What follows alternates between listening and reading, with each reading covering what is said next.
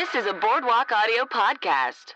Hey, everybody. Do you like getting stoned and watching a movie? Or just watching a movie? Well, then check out our podcast, IMD Weed, where we and a guest go to the movies and discuss it after. A movie review podcast with a little token twist, get it? Oh boy, but hey, you don't have to smoke weed to enjoy this podcast. You should enjoy watching movies, though. Subscribe to IMD Weed on iTunes or your favorite podcasting app.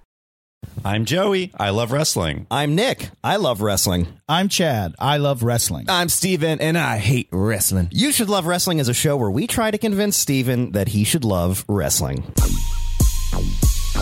You should love wrestling, WWE, cause I love wrestling. A lot of loving from me. We on the podcast, Joey, Cliff, Nick, and Steven. But Steven ain't wrestling. Gotta make him a believer. I'm all hoping out. I love Ric Flair, The Undertaker, Tombstone on the chair. So tune in every week, cause we got a new guest. You should love wrestling, cause it's the best, yes. Today's guest is one half of the screenwriters for the upcoming live-action Fruit Ninja movie, one half of clown comedy duo Jetso, and a former ring announcer for international wrestling promotion World Championship Wrestling. He also famously taught Hulk Hogan what the internet is. Chad Damiani. How's it going, Chad? Oh, it's going great, guys. Welcome, sir. Thank you for being here. You're just a notable half a man, half a screenwriter, half a comedy duo. I love it. But together you're 1.5 men. And even with Hulk Hogan, I was just his shadow in that limousine. Yeah, well, will you tell us the story, please. actually? I don't know what this is, and I'm excited. Well, as you said, You've told us, but Steven doesn't. I've worked as an announcer for WCW. And Could you tell the audience what years that was that you were with WCW? I was with WCW in some capacity or another from 1997 to 2001 when the company was bought by Vince McMahon. Yeah. I actually the watched good and the myself bad. be fired from my house because all of us were fired on Nitro during the famous dual broadcast of Nitro. And I thought it was a work. I thought, I was like, what a cool angle, because at the end of that show, Shane comes out and goes, I bought WCW. So I'm thinking, oh, great, they're going to keep the show on. And this was... Yeah. And then WWE legitimately bought WCW, as I Right. think you know, they absorbed them. Yeah. And then storyline-wise, but they bought the company, but storyline-wise, it was Vince was gonna buy both companies. He was simulcast for the first time ever on Raw and Nitro. And then Shane McMahon... Yeah, the shows were aired at the same time. which has never happened in any way ever in cable. Except for that one night, WWE on USA... WCW on TNT, then the simulcast happened, and then storyline-wise, Shane McMahon comes in and says, I bought WCW. Yeah, like it wasn't... McMahon bought WCW, but it wasn't Vince. Yeah, and so I thought it was a work. I thought it was just like fake, and then I still had a job, and I get a call at like 9:01 the next morning from the Smyrna office, and it's this guy Aaron who I worked for, and I was like, what a show last night. I'm so sorry I didn't go down to Florida and see this show. Yeah. He goes, yeah, so your severance package, and I'm like, what? He goes, yeah, when Vince fired everyone on air, it was a binding. That was him firing us for real. Wow. Yeah, it's crazy. I got fired by Vince McMahon, which is like one of my proudest. That's great. on TV. Yeah. Wait, what was his exact wording? Did he say everybody who worked for WCW, especially Chad Damiani, is fired? That. Could you imagine this asshole? He did the classic, no chance in hell. Yeah. You're fired. He goes to everyone here at WCW, and he just said his catchphrase. And I was at home. I had no idea. The thing was, none of us knew. Even people at the event were kept in the dark. I'm told, I have no proof, but it makes sense that this was Vince's edict. He wanted this moment because we had sort of almost bankrupted his company. Yeah. So he wanted this moment to fire us and see everyone's faces as he came out. Wow. So he just wants to be a savage. Do you think that he had the contracts in place for the people that he knew he was bringing over, or did he fire everyone and freshly sign new contracts like the next day? Almost everyone had to renegotiate just based on, and a lot of people, he kind of voided contracts because one of the things that led to our downfall was we had no cut contracts for talent. Yeah. He kept no one in support. Like there was no show. So everyone who worked in licensing and travel, camera guys. But in terms of talent, basically you had an expectation to renegotiate your contract with him. And a lot of the no cut guys just waited because they're like, why would I can just go home and get paid for 2 more years? Sure. Yeah, I remember this. I remember like people like Kevin Nash, he had a contract for 5 years after WCW like closed down, and like that's why there was such a weird trickle down after like WCW Guys folded. coming in, right? Is it was just like, oh, Sting's contract ran out 3 years after WCW canceled. Yeah, these guys just sat home and made money. Yeah, and the contracts made were insane so money. gross. Yeah, That's amazing. and there were a couple of people, like I think Booker T was one of the guys that like did a buyout, so just so that he could like immediately jump over. I think some guys really, they just wanted to get in. I think the smart guys were the ones who waited. Oh, Because yeah. there was this influx of talent. Yeah. They didn't know what to do with anyone. Yeah. And I can't remember, but I remember that Buff Bagwell and someone else was one of the first WCW style matches, like one of the worst workers. I was live front row for that. Oh, that was in Seattle? Who was the other guy? Buff Bagwell, Booker T. And was Washington? Booker's great. It was- but Buff yeah. Bagwell is like not a great worker. And No, I'm like, he's not. This is what we're showing. And- Like, this is our brand. And I remember that their thing was they were going to do, like, because they didn't know what they were doing. That's like, well, I guess for this portion of the show, we're going to split it and do like a WCW section of Raw. Yeah. Like, that's how they did it. Yeah. Like a segment. And I remember that match. Like, people love Booker T, but I remember Buff was not good in that match. And that match just got like booed and no reaction. Yeah, I was. People I, mean, hated it. I can tell you, like, I Please. was front row for both. Like, they did a Raw and a SmackDown. It was two shows where they had like sort of the WCW split, where like one of them, the main event was Raw, was a WCW match between Booker T and Buff Bagwell, and then I think the following SmackDown they did like a cruiserweight match or a tag match or something like that, where it was like WCW guys going at it against each other. Sean Stasiak and many others. Yeah, it was like Stasiak and O'Hare probably versus somebody. Guys, you're mentioning all these names. I have stories about all these. like Jindrak and O'Hare, I think.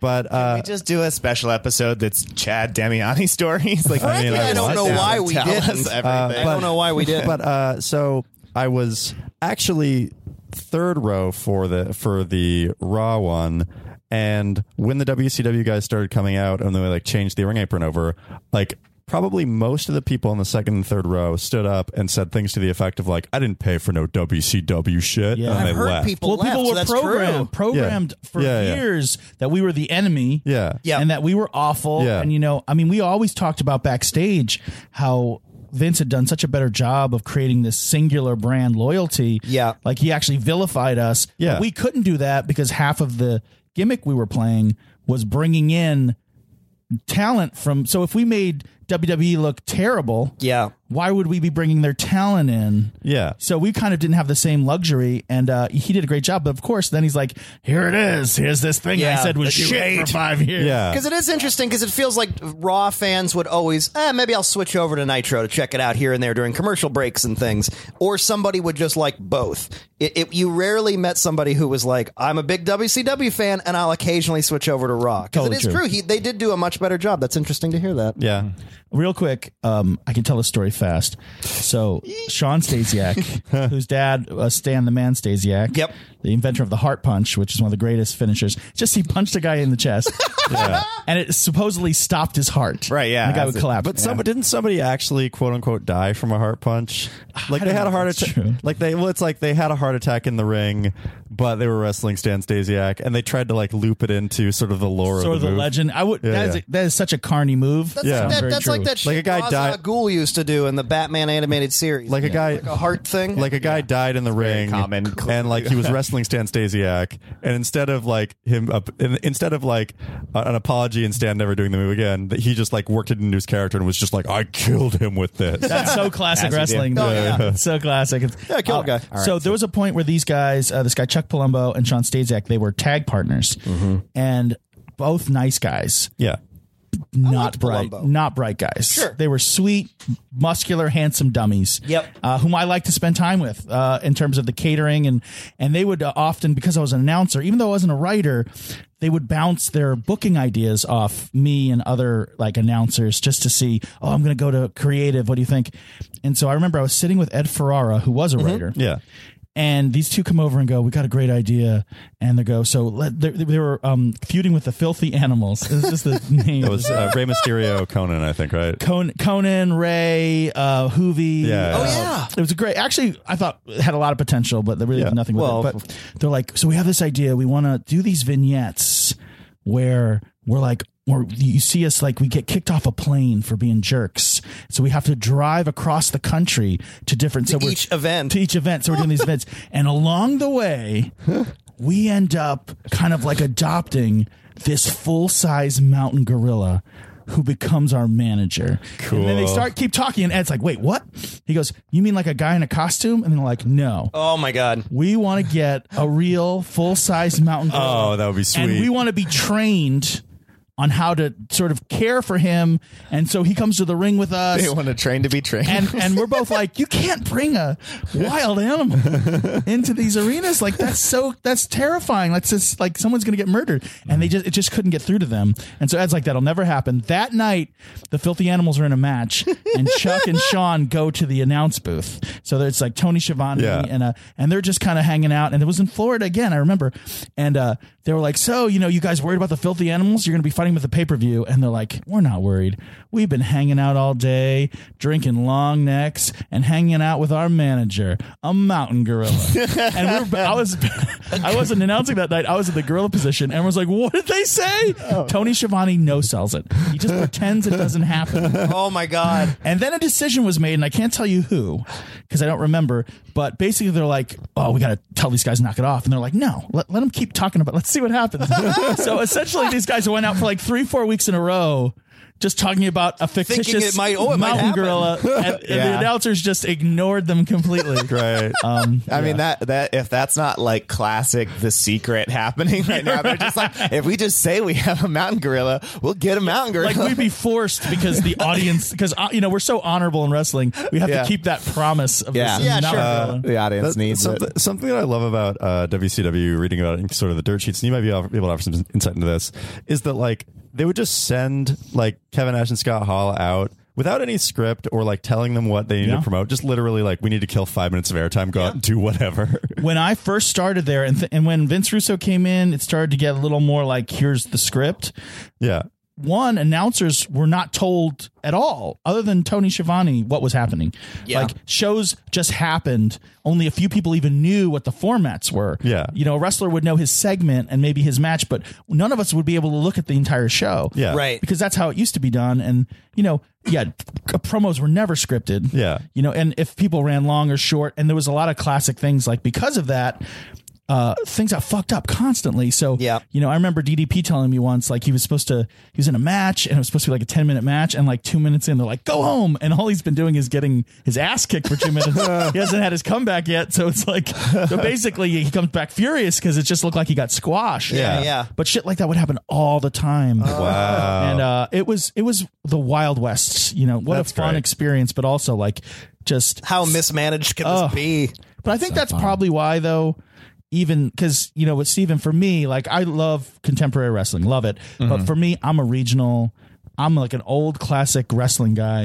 Like, I love those territories. Like Mid-South. Because those guys had bare bones crews, and they still had to produce like 1 or 2 hours of TV a week. Yeah. And so they would just generate the most outlandish, crazy ideas to drum up business. And they kind of did it by the seat of their pants too, though. I mean, in terms of just creating and going out there, and like you said, not having scripted promos. I mean, Never. that you have the basic beats that you need to hit in your head, and you know it, and everybody agrees, and you go out and do it. And I think that's that makes for a better show almost always, instead of all this over scripting. Yeah. Which is actually Nick's philosophy to any type of performing. It's like, I just know the idea of it. I'll go out and say whatever. Steven, which is real cool for everybody else doing it with. Classic wrestling I guy. think scripts are wonderful suggestions. They're nice suggestions. Before we Very get into nice the thing we watched today, you gotta tell everybody this Hulk Hogan internet Yeah, as story. we transition into the movie, we're talking about Hulk Hogan, internet. So- man, this is gonna, and then we'll get into the movie. longest episode of all time, and I can't wait. I love it. So when Welcome you're to hour 4. when you're an announcer or a referee or any of these support positions, you are always expected to do other things. Right. You have to help the company. And I worked on the internet. I worked on the website. I worked for the magazine. I did licensing stuff. And they sent me, because I was still living in New York at the time, they sent me to the Toy Fair. Oh. And it was right when the NWO, I don't know how much history you know, but this was like our biggest angle in WCW, the New World he knows Order. NWO. Steven has seen the NWO. You're a big fan of their antiquated television vignettes. Chad's never going to get to tell a story if you guys keep interrupting. Nick, shut up. So You too, Joey. at this point, I still really hadn't had too much exposure to the wrestlers. I'd done some announcing. I was doing hotlines, which is a whole other story. Yeah. So we go to this toy fair, and because like the NWO is hot, we unveil these NWO toys. It's a big deal, a lot of press, and their toy fans are going crazy. Like toy fans and wrestling fans cross over hard. Totally. So we actually kind of got rushed out of the building like the Beatles, and there were 4 limousines out front for us to get into in New York. And I just got confused.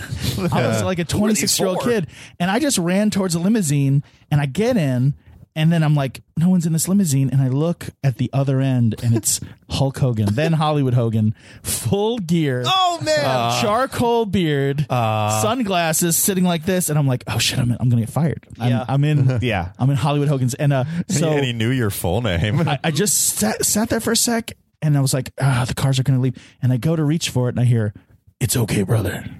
And I was like, what? And he still has sunglasses on. And he's just sitting, and he's like, what's your name? I'm like, oh my God. And like, honestly, this is not a joke.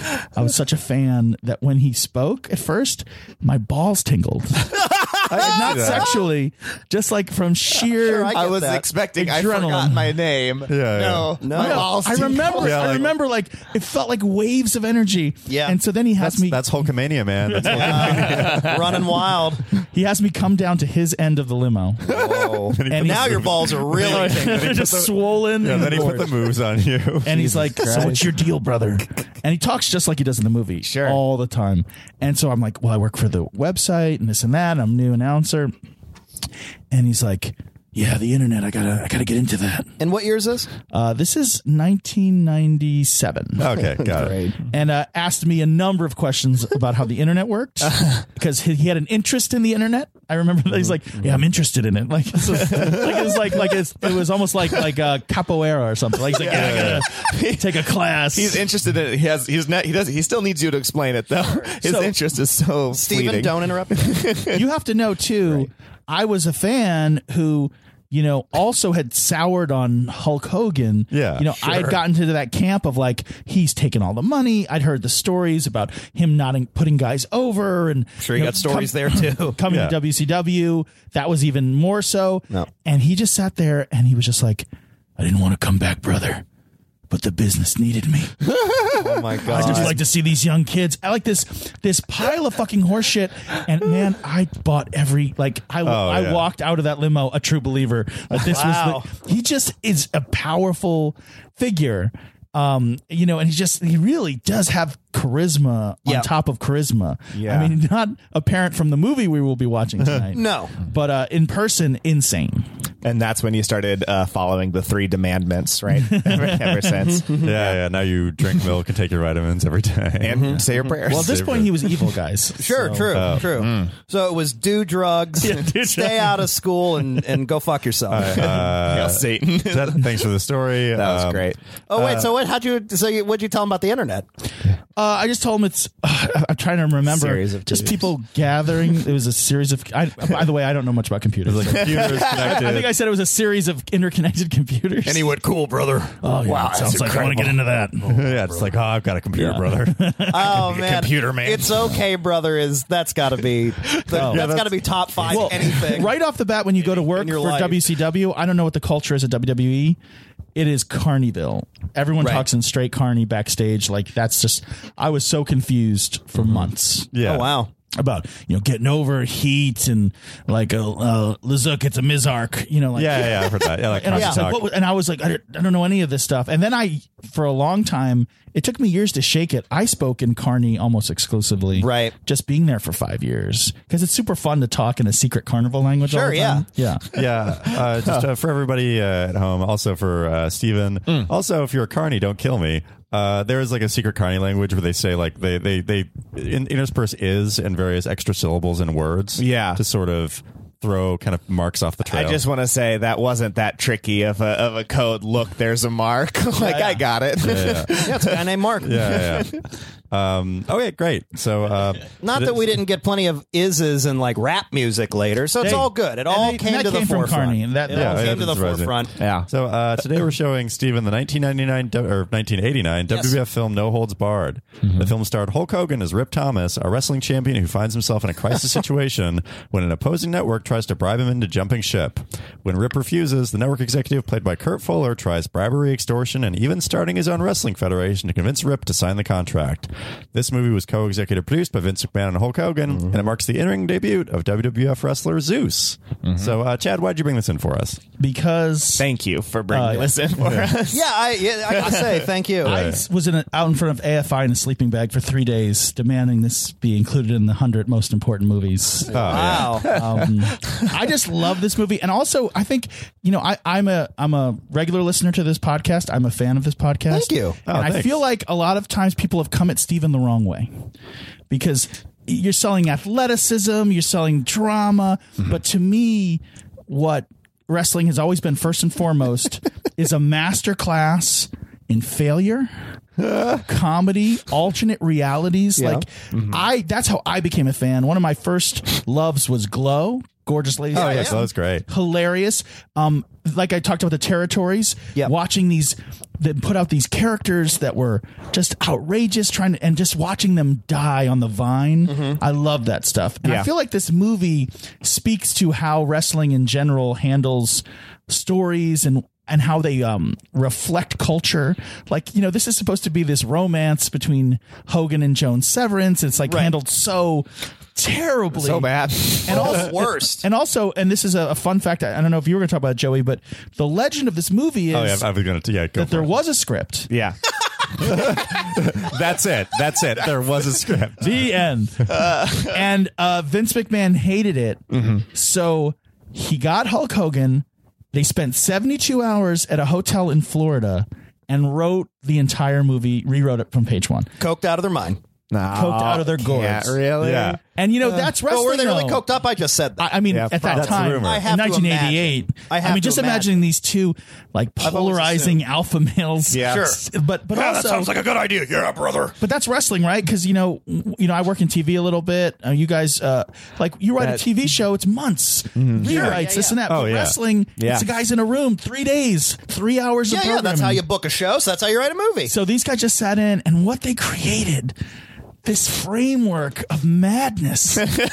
Oh, yeah, it's great. I was like laughing and howling, and I've seen this movie a half dozen times, and watching it again, I found all these things, these little moments, these surreal choices that they made that were just so great. Surreal is one way to say it. And I will say, as I told you guys tonight, this is quite shocking, but I'm in the boat here with Steven in that all these years from 1989, this is the first time I have watched No Holds Barred. It has eluded me all these years. I've never watched this movie. No curiosity?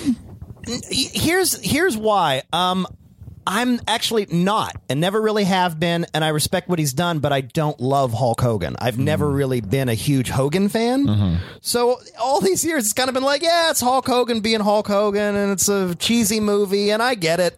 I'm not a huge fan of him in the ring as it is. Right. So it's like, to see a movie. And I also got disenfranchised after hearing stories over the years, too. Of like, oh, Andy's an asshole? Ugh. You missed his And heyday, now we know too. he's a racist. You guys were super young. I mean, I'm 44. So like there was 14. You're 14. Well, Steven don't literally. lie. Steven's Steven's in 16. short pants right now and a beanie with a 16. propeller. Hey, I'm guys. 72 years old. This is like a quick side story, but I loved just how Hulk Hogan approached wrestling as such a fantasy in general, even when I disliked him. When he came to WCW, there was this tape that would go making the rounds, like a bootleg tape. For a while, his arch nemesis was Kevin Sullivan. And these monsters he would bring in, which were all these like washed up wrestlers in colorful makeup and costumes. And they had it was called the Dungeon of Doom. We showed Steven the Sting Vader Dungeon of Doom, the promo they did where they went to the Crazy White Mountain. Castle of Fear. Yeah, we showed him that promo. Right. Dungeon of Doom, White Castle of Fear. So you remember that promo? Bakery of Terror. They did a series of promos in a similar location where they would just introduce a new adversary for Hogan every month. And it was like King Curtis and Kevin Sullivan and Sullivan. And they would everyone be so heightened and it would be so crazy. But there was this tape, and the tape kept going after they called cut. So you'd see this amazing Hogan, we're coming for you. The Zodiac is coming for you. And everyone's screaming, and you hear cut, and everyone would just become totally normal and be like, that's pretty good. That's got to be on YouTube now or somewhere on Daily Mojo. No, it wasn't ever released. This was something in-house that we would pass around. And just watching people like veins popping out of their forehead, doing the worst acting, then just like uncut. They didn't even like cool down. They just immediately be like, yeah, what'd you think of that? It's got to be somewhere. A guy named, I don't know if you're listening, a guy named Brian Seitz had it. So Brian, I'm willing to pay real money if you have that tape still. Brian, bring us this tape. Yeah, a little surprise for everybody. We got Brian Sykes. Right? You're in the closet. I love it in our emails. Never been a funny bit. It's the funniest. It's literally never been funny. Joey's been doing this like you guys don't know this. He's done this on the podcast at least a dozen times. He's been doing it for years before this. It's just like, oh, look right here, Joey, I got it. There's nothing in there. We all fucking know. And he does open the door. Talk about the fucking movie. We're getting there. And Chad, bless your heart, you clearly have listened because you mentioned in the email, you're like, I can't wait for the closet to get opened. And it yeah. There's 0% Guys, chance it's not gonna episode 50, when I open that closet and Stone Cold Steve Austin's really in there, is going to be hype. And it comes out and stuns your ass. If you can set it up so one day there's a professional wrestler in my closet without me knowing for several hours before you come You'll over, forgive all the crimes that need to take place. Yeah, I will never Breaking ever. entering. I will say I love wrestling because I'm awed at the spectacle. I think we can figure it out. Joey, I think we need to start planning this now. Yeah, we'll do it. Episode 50, there's going to be a... Don't tell them what episode. Yeah. Do it on episode 49. That'll be a good twist. Yeah. All right. But something that... we gotta run through this movie like play by play. Yeah. Can we do that? Yeah, Yeah, Joe, but, Guys. something that I love about this movie, going about what you were talking about with Hogan and sort of his attitude toward the business, is like, I thought this movie was such an interesting snapshot in the way that Hulk Hogan and Vince McMahon view the world. I have that in my notes, just in Yeah. general, like, because they wrote it fast. Like, this is how they see network TV. This is how they see fans. This is how they see women. It's such yeah. a distorted world. It's so everything in it is so not human. Yeah, this is how they see criminals. Yeah. Right. This is how they see how physics works. You know, that's the thing about bad movies in general is I had read an article, and it's true. If you look like Troll 2, The Room, Birdemic, it's almost always at the helm of a foreign-born director trying to translate American culture. And I would argue Vince McMahon and Hulk Hogan Are more foreign than anyone. yeah, they're like aliens. They're from another planet. And like you can see, like, I mean, there are moments too, we'll talk about, where something really traumatic happens. And then immediately after, like, they have this sort of jaunty music, and like it's just like they're like soulless monsters. Yeah. Oh, yeah. But they're supposed to. But then, like, Hogan's supposed to be the good guy. I know. Hogan's But a good guy. it's like there's that moment where, and this is grossly out of order, but where Hogan's on a date with the woman who's trying to seduce him, Samantha Moore, Joan Severance, and Severance. and they're in a diner, and somebody comes in to rob the place, and Hogan, for no real reason, just picks up a stool and hucks at him, and then starts throwing food at him, Throws and food beats at him him. up. Yeah. And it's like nobody was really in danger here. Yeah, It felt like destroys, does tens of thousands of dollars of damage. Yeah. Ruins Could they have at had, least 4 good pies. Oh, yeah. Well, just the basically. idea of like hitting a guy in the face with a stool, which would break his nose, Oh, everybody would be orbital dead. bone. But then to go to pies, like this transition. He's de-escalating it real quick. He's like, now that I've knocked him out with the stool, let me go ahead and get him all messy. Yeah, but it's like it's crazy to me that like this person's probably stealing $100 from this till. best. And that stool probably cost $100 that Stool he broke. easily. Yo, easily. But women in general, too, if you talk about that scene, like you have this sort of horned up older waitress. Yeah. Like every woman, her whole, like it is just like. Who's just like, if I was Guy's any younger Bechdel Hogan. test would not do well. Oh, no. Yeah. Oh, no, it's a big failure on that. Well, that's All right. what I was thinking, too. Like, but yet that waitress was one, especially. It's like they all love him. And again, that's their point of view. It's like, oh, well, you're obviously a woman's fantasy, or every dream come true for a woman. It's like, what's happening? What world is this? I don't know. It's so And perfect. It's so perfect. There's a subplot in the movie that this executive is trying to sign Hulk Hogan. This is Kurt Fuller, who's a great actor. Kurt Fuller does a very good job. Wonderful in Kurt this. Fuller's clearly just having the time of his life. in Oh, this and movie. he totally gets what this movie needs to be, Yeah. and he delivers. Yeah, Kurt Fuller is great. But so, like Kurt Fuller's character in Evil Executive, he basically has, I think it's like he has somebody, an executive, who her job is to seduce Hulk Hogan to convince him to sign with their network or something, right? Okay, yeah. Seduce him, and she's very much like, I guess, cold to him, or very much like, okay, this is what the job needs to be, until she sees his butt when he's doing like push-ups, yeah. and then she falls in love with him. Yeah, Guys, how are we gonna do? We have to go. We have to start go in at the order. beginning. We have to go at the beginning because this is so out of order, and we're missing all the great context. Let's start at the beginning. First of all, Start at the beginning. Hulk Hogan is 36 when they made this movie. Okay. He looks 94. Yeah. He is not 36 in this movie. Yeah. What? Yeah. I just looked it up. Yeah. That is bananas. That's He looks so Hulk old. Hogan has looked like he was 111 since he's been wrestling. It's unbelievable. The like constant male pattern baldness. This poor guy. So he comes out, like the first shot that we have of him is him coming out like growling like a rabid dog. He's going to wrestle somebody who looks like a jacked Dan Aykroyd. Don't know who the guy is. That an actual wrestler who he first wrestled? Jack Dan Aykroyd. Jack Dan Aykroyd. All these wrestlers, by the way, had great names that we didn't even use. Like, if you look at the credits, one guy was Rebar Lawless. Oh, I love Rebar Lawless. Lug Wrench Perkins. Yeah, I saw Lug. I remember Lug Wrench. I believe actually that guy in the ring was one of Demolition without his makeup on. Oh, I got it. Right. I know Stan Hansen's in the movie. Yeah, Stan Hansen plays Neanderthal, right? Yeah. Is that his name? He's great. Stan Hansen's he's actually really amazing. fun I in can't this believe he movie. didn't. Very good. It's But classic. already, this sort of, and what was really funny, and this is just like an insider wrestling thing, is they let Kurt Fuller do all kinds of improving later. Like, yes, come on. But yet you have Gene Okerlund and Jesse Ventura, two of the best talkers ever, forced to regurgitate the worst announcing. Yes. Yeah. Like, just the most on the surface, like, just let these guys talk. Yeah, they're actually quite terrible. They make them look like the worst announcers. Yeah. Well, gee, I don't know, Mean Gene. It's terrible. It's really great.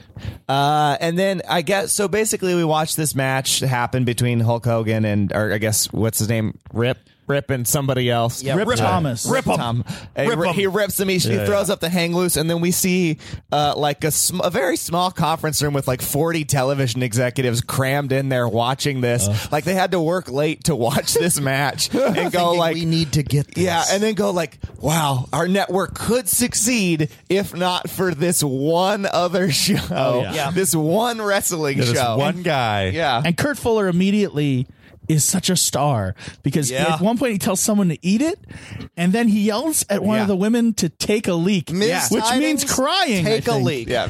I think that meant I want you to cry. But no, because remember he goes, take a leak, and she starts to cry. I'm like, oh, that's what that. Yeah. But that's not what we as a world. That's not take a leak. And he is. says contracts are nothing but words. Yeah. It's so good. Yeah. So good. Also, Kurt Fuller. jockass. Yeah, Kurt Fuller multiple times refers to people as jockass.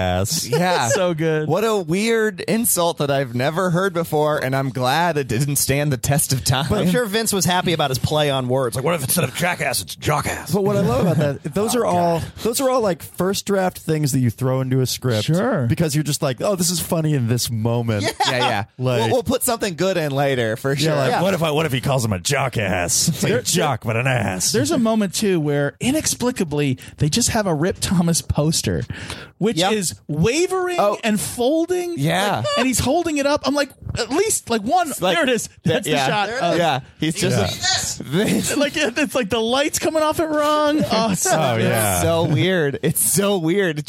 He just had that because he knew he was going to have to make a point at some point. Unrolled poster. This is what television is. I know that Kurt Fuller, I know that he knows that he has to act ridiculous in this movie, and he's doing great, but I also did write down that everyone in general, everyone in this movie is acting so hard, it's as though the producers have taken their families hostage. Like, it's so, they're acting so hard. That's fair. That's great. You know, there's another moment in this which is great because, like you said, this first level dialogue, first draft dialogue, where someone goes like, "We need to do this," and one of the executives goes, "Everyone knows that Rip's word is his bond." Yeah. Like, who said that? Oh yeah, it's Everyone great. guys, everyone knows He's a real man. all the television executives really keep up to date with like one wrestler's moral code. They've got it. Just everybody knows that. So, Stephen, go ahead, Joey. Well, but something that's like is so great to note about specifically this scene, all these executives surrounding a like a television monitor, saying that like basically Rip Thomas is like the most popular person on television, and like him moving to another network would like like shift the tides of both networks. Yeah. That's what Hulk Hogan thinks he is. Yeah, Sure. That's what Vince McMahon thinks Hulk Hogan is. They think somewhere there's like all the television networks just sitting there going like, God, if we could just have wrestling, everything would be different for us. Meanwhile, like every other corporation in the world is like, yeah, we're fine. But also, oddly, in a way, that's what it became like 6-7 years later. Like, this is actually,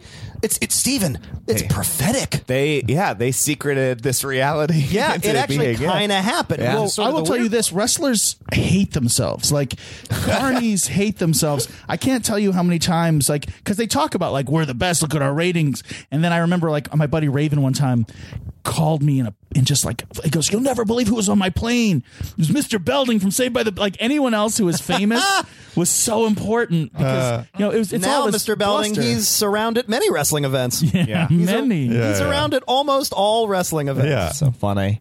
So now what happens is Hulk Hogan goes to the office of Mr. Brel. Mr. Brel. Yes. He Influenced shows up by in French singer Jacques Brel.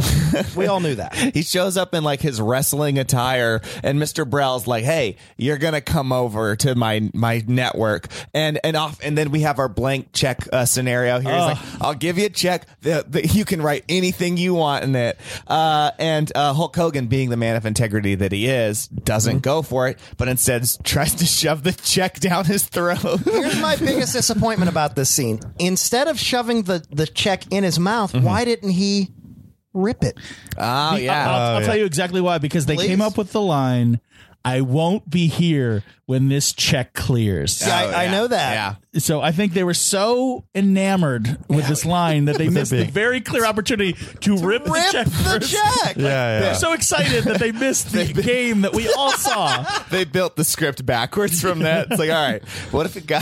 Yeah, I feel like there are a lot of moments in this movie where like That's what you're gonna say. they work real hard for a poop joke. Yeah. Oh, yeah. A lot of They're poop just jokes. like, We'll get to the Well, this is my favorite, and then also like he, Mr. Brel, like kind of gets physical with Hulk Hogan. This guy in a suit is like, "What are you gonna like beat up?"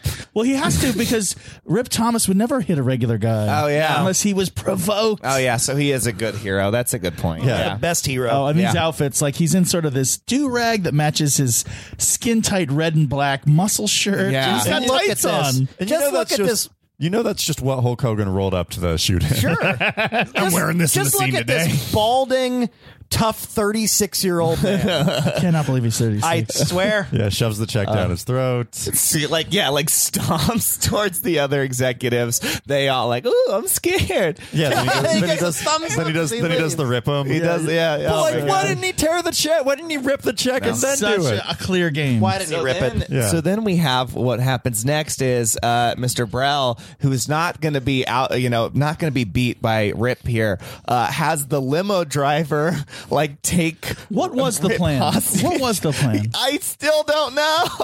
They were going to do this anyway. He gets him in the limo, and then Hulk Hogan's like, "Hey, you're not the same driver." Then he pulls up the window, like the separator. He's like, Unbelievable what a string of constant schemes this movie is, too. It's like, well, that's okay, because when he leaves the office, we'll just have him in our limo that'll also try to capture. Yeah, the I mean, executive really just is a nonstop schemer. it's great. just, it's so many schemes. and like the best part, yeah. Oh yeah, something to note: Hulk Hogan's in the back of this limo. He's like locked in there, and he starts kicking the inside door of the limo with such force that the limo starts swerving. Yeah. starts Was drifting. this when you through mentioned the town. physics earlier? Yeah. denting it? Like his foot is a bullet? He's denting it from the inside, making the car swerve all over the place. This is the worst limo driver in the world. Yeah. Just a little jolt, and he's like, "I don't know." Yeah, and the limo driver is acting like he's being shot at.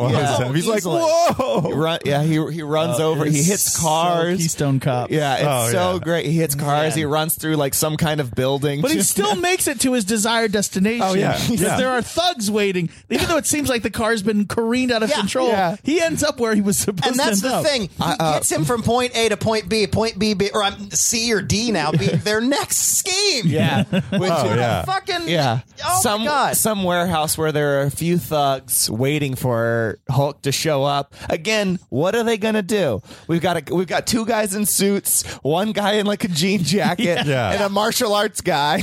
Like, what is the plan here? They all got pipes. They're ready to beat him up or whatever. Oh yeah, it's and then perfect. Hulk Hogan explodes out of the sunroof of the car in a way that no roof would be built. No. Yeah. But he Rey Mysterio's out of the roof of the car. Perfect. Yeah. So here he is in this Rube Goldberg style next version of the scheme. Here he is. We're in the next part. He just beats up every single person. I mean, I think we can skip towards the end of this fight. Well, we all know what the big scene in this. Most famous scene in the movie. Oh yeah. So that's a clip I've seen many times. So Steven, do you want to explain this, please?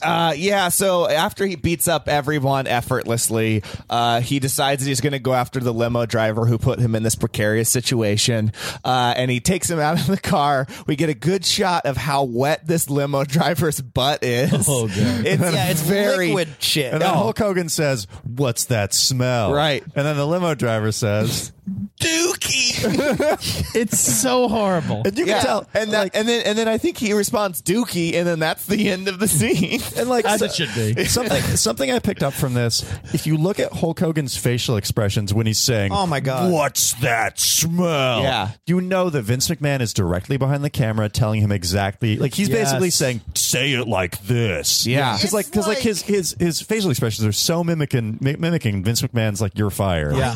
You know he had to personally noted that line. So bulgy. He looks like he's got Clorox and shards of glass running through his veins. Yeah.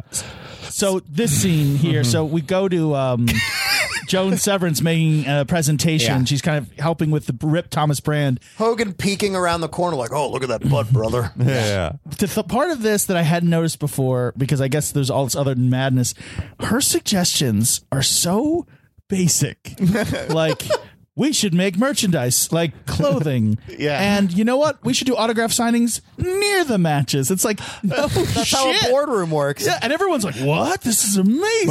I think we should do business. Once again, just picture Hulk Hogan and Vince McMahon at a typewriter, and he's just like, I don't know, what are good like marketing things to say? Like, like autograph sign. Oh yeah, that's good. Oh yeah, like merchandise. Oh yeah, we got definitely merchandise. on a typewriter. I want to point out too, like this is so it's later revealed that Samantha is some type of corporate spy, right? Yeah. Yeah, There's to no seduce setup him. to this at all. No. It's just Zero. They just sort of reveal it later. They're like, "Oh yeah, by the way, she was a spy for us, and she didn't do." There's a great scene. There's a great scene that was probably cut of Mr. Brell just sitting in a room and goes, "All right, we'll offer him the check, but just in case, we'll have the limo driver, and then we'll have these thugs, and don't worry anyway, because we got Samantha Moore. She's our double." Like, I was like, Brell is ready for this guy. So Brell lives by the credo of always have like 7 schemes going on at once. schemes on schemes. So here they are in the restaurant. So so Samantha dressed takes like- Rip to a restaurant to like spend more time with him. I guess get closer. Yeah, Hogan is dressed in a suit made of cocaine. This is the one time in the movie that Hulk Hogan wears sleeves. Yeah. And he is walking around like that no one has ever worn a suit before. Yeah. Like, he has a certain swagger. Yeah. And then this fucking big bald head. There's 36. And this interaction. So they go to a French restaurant. The waiter tells the specials. They're very fancy specials like quiche and beef bourguignon. Yeah. And I guess like the waiter is judging Hulk Hogan. Like, you wouldn't understand this, Mr. Person in a white suit who's like a patron of this restaurant. You wouldn't understand fancy things like quiche. But why wouldn't he understand? Like, he is in a suit. Like, There's like if he came dressed as Rip Thomas, but like, why is he decided this? There's nothing betraying this. And also, the waiter clearly doesn't know who he is, because we later find out Rip is a regular at this restaurant. Most beloved He's a beloved patron of Here's this the restaurant. thing. But somehow he doesn't know. Hulk Hogan and Vince McMahon clearly have seen 1 or 2 movies with a wacky maitre d'. And that was enough for them to be like, "Oh, you know what people love? A wacky French guy." But we'll see that through the whole movie with romantic scenes in general. Yes. Like, I saw a scene in a movie where they had to share a bedroom. I've seen that. I romanced a woman once, and this is about how it went. Well, and then also Samantha is doing the same thing. Like this love interest corporate spy woman is also like, "Oh, I'm sorry I took you to this place," and like kind of condescends to him. It's like, you literally like walked, if you thought he wasn't going to get it, you walked him all the way up to the point where he's embarrassed, and then you're just like, "Oh, I'm sorry." that you goes to idiot. Joey's point, is this is how they see themselves. No one respects them. Yeah. They've earned all this money. Yes. They're classy. Why don't people treat them classy? Yeah, it's like the maitre d' comes in and completely unearned just shits on Hulk Hogan. Yeah. And then like the entire like kitchen staff comes out and they're like, "We love you, Hulk Hogan. We love Like, you, and also you're a regular at this Yeah. restaurant. And how does this way? To Steven's point, this regular had this heel waiter had such an attitude, but Yeah. it had to be his first week. Yeah, I mean, But it's has he never met? But it's like He's so acting like he's worked there for 30 years. Yeah. But like if you think about it, even as like a classist thing, like Vince McMahon views himself as like the enemy to the upper class, the maitre d', and the hero of the lower class, the wait staff. Yeah. That's Yeah. like how Vince McMahon and Hulk Hogan see They're themselves. more upper than the upper class, even though this is a fancy French guy. But that is something like Vince McMahon says in interviews and stuff like that. better than It's French like, people. Like when Linda McMahon was doing her Senate campaign, Vince McMahon's wife ran for the Senate in Connecticut, I think. Of course. Like Vince McMahon says in interviews that he was more comfortable talking to like the bartender than he was like the rich people that were trying to donate to Linda's campaign. Good God. Like he's just like more comfortable with blue collar people. You say that though, and this is what's interesting about think that's wrestlers in true. general. We get to a scene next where we're going to see the underground fights. Yeah. So this is their whole thing. This is the thing about carnies and perception. Yeah. They despise the upper class because they don't respect them and they're successful business people, and they hate the fans even more. Yeah. They think the fans are, that's what marks, rubes, like they're the dummies who open their wallets for any dumb shit that we come up with. Yeah. And that's never better seen than when you see this bar. Yeah. And the fans of these underground fights. Yeah. Yeah. Isn't that kind of how TV and movies and entertainment works, though, in general? Like, you fucking idiots are going to line up and give us your money. I Yeah. mean, it's kind of speaks to the bigger entertainment in general, in a way. So Mr. Brell and two TV executives come to this underground bar. I mean, it is the most hellish place in the world. Yes. There's people getting tattoos. There's a midget in the cage suspended above him. little person. Well, I mean, let's be honest. What did he write? In wrestling- 1989, it was clearly midget He in wrote the cage. down midget in the cage. And just No to say, doubt. I talked earlier, like there's little things. At some point in that panning shot, one of the waitresses in this dive has on a purple glitter hat. Of course. Yeah. Like, why? Yeah. Everything else is so dirty and dusty, but she's got a purple glitter hat. They show up. And there's also like these fights going on. So I guess there's just like an underground fighting happening at this bar. This is just what Vince McMahon thinks bars are. Yeah, of course. And of course, the waitress they first encounter just assumes they're gay because they're dressed in suits. Oh, yeah. Says, or what are you here for? And then it says, you must want the gay bar. It's like, Yeah. 'cause of course, because Vince McMahon. It's like, well, guys in suits, here they are in this rough and tumble place. And she's literally a pig. Yeah, she's snorting. Oh yeah. Girl. I They were haven't like, yeah, like listened to Snot Girl. She says a line, I wrote it down because I loved it so much, where they ask her some question and she goes, I'm here to get laid, relayed, and parlayed. Yeah. No one says, what? What does that mean exactly? No sense. yeah, and then she snorts really loud to clear up phlegm like 5 times. Yeah.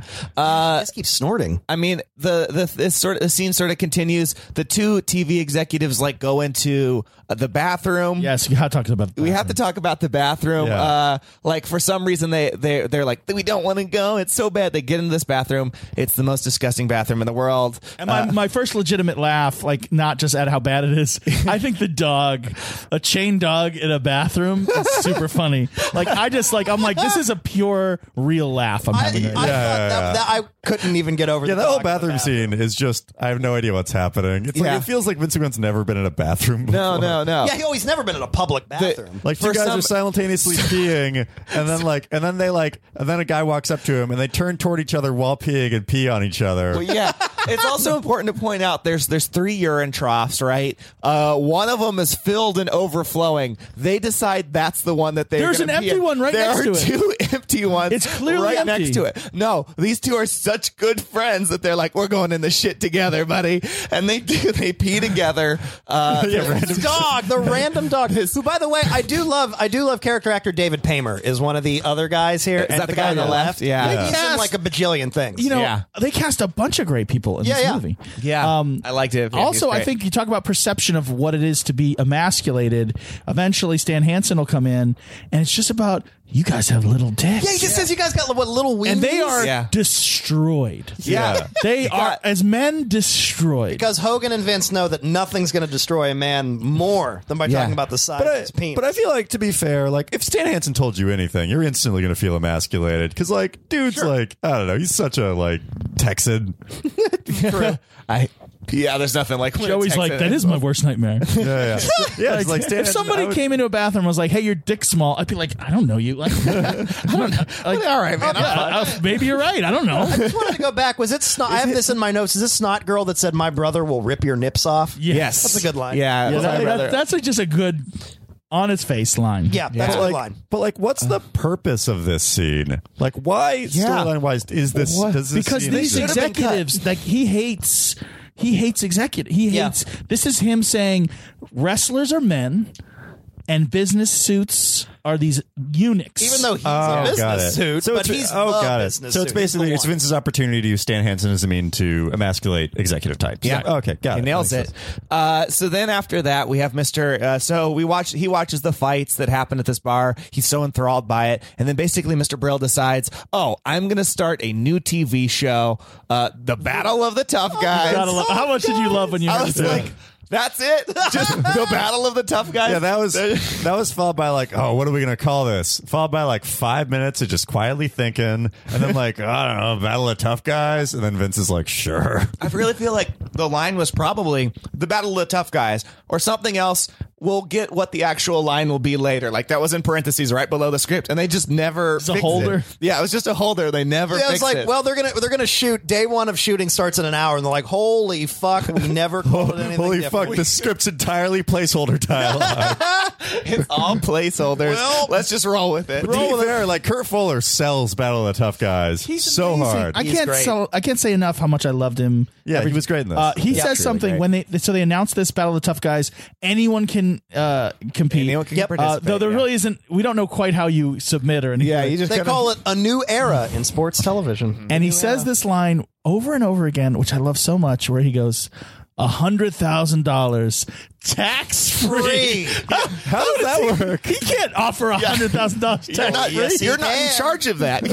You unless you know about some special exemption that nobody else in the world. We're going to give you 120, whatever your taxes are. Yeah. We will give you the amount that when those taxes are taken out, it'll be 100,000. But tax free. It's Tax-free. a singlet full of a bunch of ones. Come on, it's $100,000 all in ones. Yeah, I love that line too. He kept tax free. Also, again, you think about that's how they see the world. That is the real cherry on top for the $100,000. Like somebody fighting for that money, getting it, they're like, oh, now I have to deal with taxes. Like they'd be so upset. But knowing that it's tax free really, really draws in the crowd. By the way, you know who we haven't even mentioned yet, and he's been in the movie a little bit, although barely, and we're apparently supposed to give a shit about him at the end, is fucking stupid, shitty Randy. Randy, one of the most sucks. exquisitely underwritten characters. Oh, Randy and sucks. Charlie. Charlie also fuck. super Yeah, underrated. they have to have a Mickey. I They don't do anything. I wrote down really quick, Randy like shows up for half a second in like the first little bit of this movie, Yeah, he and I'm like, sucks. he's gonna die. He's gonna die. Randy's Rip's brother, Rip's I think, in the brother, movie, yeah. and then Charlie or whatever is like Charlie's his longtime trainer who never Yeah. gives him any training advice. No. Never. Has never mentioned Zeus, who he also trained, who's coming up in the Yeah. movie. Yeah. But there's this, so I'll talk about it when it happens, but there's this great, let's keep with this, but Okay, And there's no training montage or anything Never. crazy with Charlie because, of course, he's Hulk Hogan or he's Rip Thomas, so he doesn't need training. He doesn't really need it. Yeah, he's he's never got said. this. So then we're at our first night of taping for the Tough Guy. What is it? Tough Guys. Battle of the Tough Guys. And they just set up cameras in this bar. they just sort of Yeah. set no up in the tickets bar. sold. It's not even really that. Guys are playing darts right now. If you look in the this is an background, event. there's a guy playing fucking darts while the event's going on. Also, the network executive is hosting it. Yeah, Yeah, for sure. Shades of future Vince. Yeah, right. So they have a bunch of these battles. Then Tiny get Lister a fun as montage. Zeus decides to make his grand wrestler entrance. Clearly, he has, by the way, filled out no paperwork. No, none. Oh, yeah. I mean, they don't know he's coming. The insurance liabilities on this must be He insane. just busts down a wall. Yeah. He busts down a wall. Where did he come from? Yeah. How long was he waiting behind that wall for? Did he put that wall up? Yeah, did he make that? Like, I'm going to bust through this wall one day. Yeah. This builds to my favorite Charlie line in the next scene where we find out Charlie is his old trainer. Right. And he goes, I heard he killed a guy in the ring. You heard it? This would be new. Like, what? And you trained him. It's it was like, it's so. And he goes, he went to jail for a long time. I was like, so you know he went to jail, but you only heard. Not quite sure why. This guy. He killed the guy, but it wasn't that big of a deal. Also, fucking Zeus enters and grabs a lady by the face. Yeah. With A one spectator. hand and throws her through a barrel. Yeah. Peanut barrel. Oh, yeah. Barrel. Women are peanuts. I also want to point out, just for the listeners at home, also everybody should just watch this movie.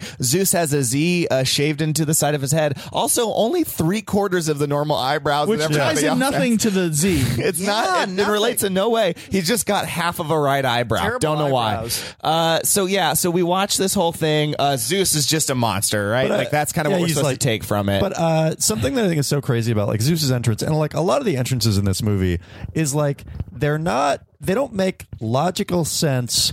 But if you were Vince McMahon and you know like what a good entrance is, Yeah. it's just like, oh, okay, this would be like a good wrestling entrance. His wrestling mind of like, we don't like he bursts through a wall and like he'll be starlit. And it was a metal wall. Also- a Yeah. metal wall in this wooden bar. Also, so tough. You want to point out too, Zeus finishes the match by ripping out some of the guy's hair. Yeah. Like that's just how he kind of was like, I'm serious. That's his finisher. The hair rip. Yeah. Rip some hair out. Like what an asshole. Oh, do you think he was saying, look, I ripped? Like, I'm ripped? I think you're thinking way too I wouldn't read that. I mean, no. Too smart. If they didn't get ripping a check, they're not going to get ripping somebody's hair. Yeah. Yeah. Oh, by the way, I do want to mention, I don't think we've even mentioned him by name. This movie does, even though I know you said that they just rewrote the script, this movie does have a credited writer, Dennis Hacken. What else has Dennis Hacken worked on? Bunch of hack shit, I'm sure. Fun. Just hacking it. Oh my God! Do you think he was sitting in a theater? His worst nightmares come to Oh, no. roost. Watching this cut with his Why family. is my name Yeah, on what was the conversation like when like an executive called him up and was like, "Hey, we liked your script. Just want you to know, like Hulk Hogan and Vince McMahon, they maybe did a couple tweaks. They took a pass at it." Took a pass. I think this is Polish. This Not is even your a pass. magnum opus, And but it's they like- did a couple tweaks. And it's like, oh, okay, well, I mailed it on Friday, so like they probably couldn't have done too much, Do you, right? you wonder if he's like, it's still set in 1940s, yeah? It's still surrounding World War II and us trying to keep the troops entertained. Oh, yeah, they just barely touched this thing. It's set now, but also sometime in an undisclosed future because that's the only way this could possibly happen. And now right? the second episode So- of Battle of the Tough Guys takes place in a random like factory. Steel- I believe it's a some steel kind of mill. steel. They are call smelting iron there. I had it here. They call it an industrial arena. Yeah. Good enough. Whatever. I'll tell you. And it's just, I just want to point out too. So we just watch a match and just thinking like movie. It's like, okay, so now we kind of saw like the bad guys. So we should go back to the good guys and see how they're going to deal with it. No, more. He Battle of the literally Tough- kills yeah. this man. Yeah. He Then literally kills this man. we see Zeus kill a guy. He's dead. Wait, what does he And do? look at I this, missed it. How does he again, kill him? though, he just beats him down until like he's dead. Yeah, he's dead. Yeah. Oh yeah, there we go. Yeah. But also look around. There are guys working. There's open flames. Like there's guys in full. They're wearing their hard hats and they're like they have just taken a break from work. It just interrupted somebody's work day. In maybe the worst unsafe work environment I've ever Oh yeah, seen. just in a random factory. billowing flames. And also, by the way, That guy's all- he's all guy's smoky dead. and dead. That guy's definitely It's clear dead. that he was a coworker. Yeah, and they don't care. They're really because the other workers are really upset. It is. Tiny Lister spends so much time just screaming in this Yeah. movie. Screaming, staring off camera. Yeah. Oh yeah, He's looking he at. screams during every move. But yeah, like that's something that Steven and I think Chad mentioned that I think is so funny is like, yeah, they go a solid 20 minutes without showing Hulk Hogan in this Amazing. movie. Yeah. They just forgot about him. And now we're at the diner scene that we talked diner about scene that earlier, we where talked Hulk Hogan about. just starts like doing thousands of dollars worth of damage. To this Hulk diner. Hogan knows like a really great restaurant to go to in town. It's just some working class diner. Two thugs come in with guns. Hulk, like we said, he rips a chair out of the Almost ground. shoots the guy. Yeah, Yeah, for a minute, shoot him in the face. What if he would have done it? Just execute. Just That's an alternate alternate take is where he just. By the way, had he shot him in the head, Sam probably only would have been more attractive. Yeah. well, this is the thing too, and so wet. that's the point I think that's important. Is this is the beginning of a courtship? This is what the scene is about. He savagely beats these guys as she watches, like, hey, this guy's mysterious. Yeah, mysterious. This guy's kind of cute. He could be a good father, I think. Oh yeah, the look at her face. This guy looks really Oh yeah, the look good at her for his face is age. very intrigued. And then he Rip throws 'em. that like hang loose, rip 'em thing. Then And he here's just- the waitress. Oh, you're the best. I love you. That's just it. That's the whole thing. What a man. What? Yeah, and she's like, "Wow, I'm so stunned by this Just guy." Hulk Hogan and Vince McMahon, they live in a world with zero consequences. Yeah. So they're out of town. I'm not It's quite like Entourage. Yeah. They're out of town. I'm not quite sure where they are or why they're out of town. An autograph signing, maybe? Okay, so they had to travel to do that because there aren't fans locally. For some reason, they get to the hotel. There's only one hotel room for the two of them. And of course. guess what, guys? No twin beds. No twin bed. Now, of course, Well, why? If you're in a corporate work environment, my first thought is like, well, there's definitely another hotel somewhere. Nope. I'm not There's gonna. none. No, it's none. I'm not gonna like sleep with a coworker. I don't all care right. how non-sexually. And Yeah, if I yeah. am forced to, if it happens to be Comic-Con, Yeah. I am not going to go to bed in a bra. Yeah, she comes to bed in a bra, Yeah. and he decides to go to bed in a man thong. Like you're going to wear a t-shirt and sweatpants. Yeah. Thingy. Yeah, and that, That's yeah. okay. He's got his wrist tape. Yeah. He hangs up a blanket. It's they hang up a blanket to like divide the bed, and then we It's get very hilarious. We get Classic comedy. So we get they go to bed. It's very contentious for some reason. She's decided she's like real surly towards him. He's done nothing wrong. He's In done- fact, she's the executive who was supposed to book this room. Yeah, that's on her. She fucked this up, we think, and she's decided to get like real mad at him. So he's actually very go ahead. But it's also not even clear if it's like if I gathered that this was just the plan all along in the seduction. This right? is the but plan they don't all- say it. Yeah. Also, it should be pointed out that there's a long, like we're watching it now, a long series of cuts between the two. Yeah. Sort of just like a will should they, I, won't should, they? yeah, like I'm Yeah. like, what? this shot too. We get She a licks shot. her lips. We get a she shot. she peeks her head from the bathroom, looks at Hulk Hogan who's bending over, looks Yeah, at his looks at his butt, taint. and then licks her lips. What is this world? What have we done? I guys? don't know. What have we walked Look at into? him in his fucking tie dye. Yeah. He looks 245 years old. So he tapes up this sheet divider. He's very gentlemanly. He goes to bed. Hey, what a sweet guy. They kind of talk a little bit about how they're both lonely, and that happens. And then I guess Hulk Hogan does. After that, he decides to get in his going to bed workout. You don't get a body like that, brother. No, but without a little bit of working He out. does some incline push-ups with his toes on the bed. We get a good thing where the bed is bouncing next to her. We assume he's jerking off He's to her. jerking That off. is what we're assuming, right? Yeah. Yeah. Vince is loving That is the intention for sure. It's like, oh, he's jerking off next to her. And then also, again, you have to get in her mind. So she thinks he's jerking off and she's like, well, I need to see this. Yeah, like, Oh, yeah. Instead of being like putting a pillow over her face Yeah. and being Or like, I'm in danger. I feel like I'd be like, absolutely not. I'm leaving. You can't jerk off. No. Yeah. She's like, I got to take a quick peek.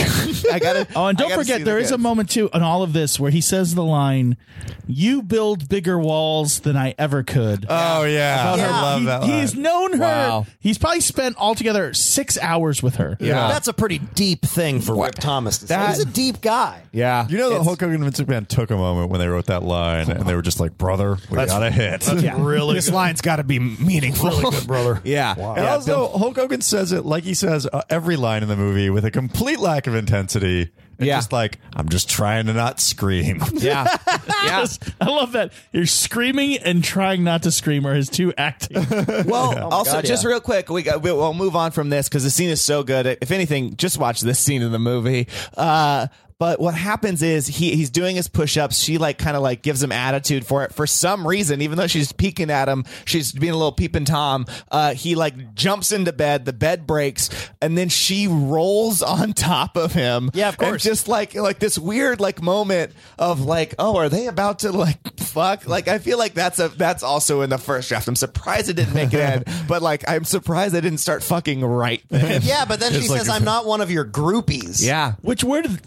Where'd that come from? We have not. Is the only groupie we've seen is that horny mid-50s waitress. Yeah. He has not had women around him at all. Not a one. Waitress. He still looks older than her, though. She knows, but she really, she really has They him were pegged. fraternal twins. That's all. Yeah, that's right. And also, something we should note: you can watch this movie for free on Hulu. Yeah. Literally. Yeah. Please It's do. so worth it. Please do. Speaking of twins and brothers, honest to God, when I was a kid, I used to think I assumed Hulk Hogan and Paul Hogan were brothers. From Crocodile Dundee. That's right. Wow. I guess it must. It's like, oh, did one live in Kind of Australia? look. They're both kind of leathery too. Blonde, leathery yeah. white dudes. Totally plausible. I get it. So then the next scene, what happens is Samantha, we figure it out just now. This is halfway through the movie, over halfway through the movie. We find out, Samantha actually works for Mr. Brell. Well, that's the big twist. And he set up there's no 2 rooms for them. There's just 1 room and they're going to have to stay together. So he set that up. And then she's mad. She's all mad at him and decides that she can't do.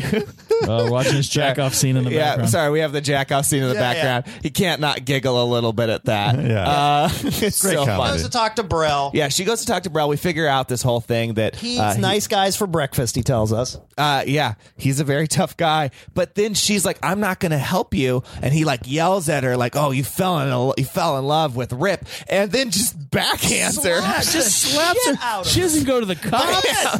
Bam! I won't seduce him. You won't seduce him? Slap. She flies onto the couch, like 10 feet away. Just the hardest slap in the world.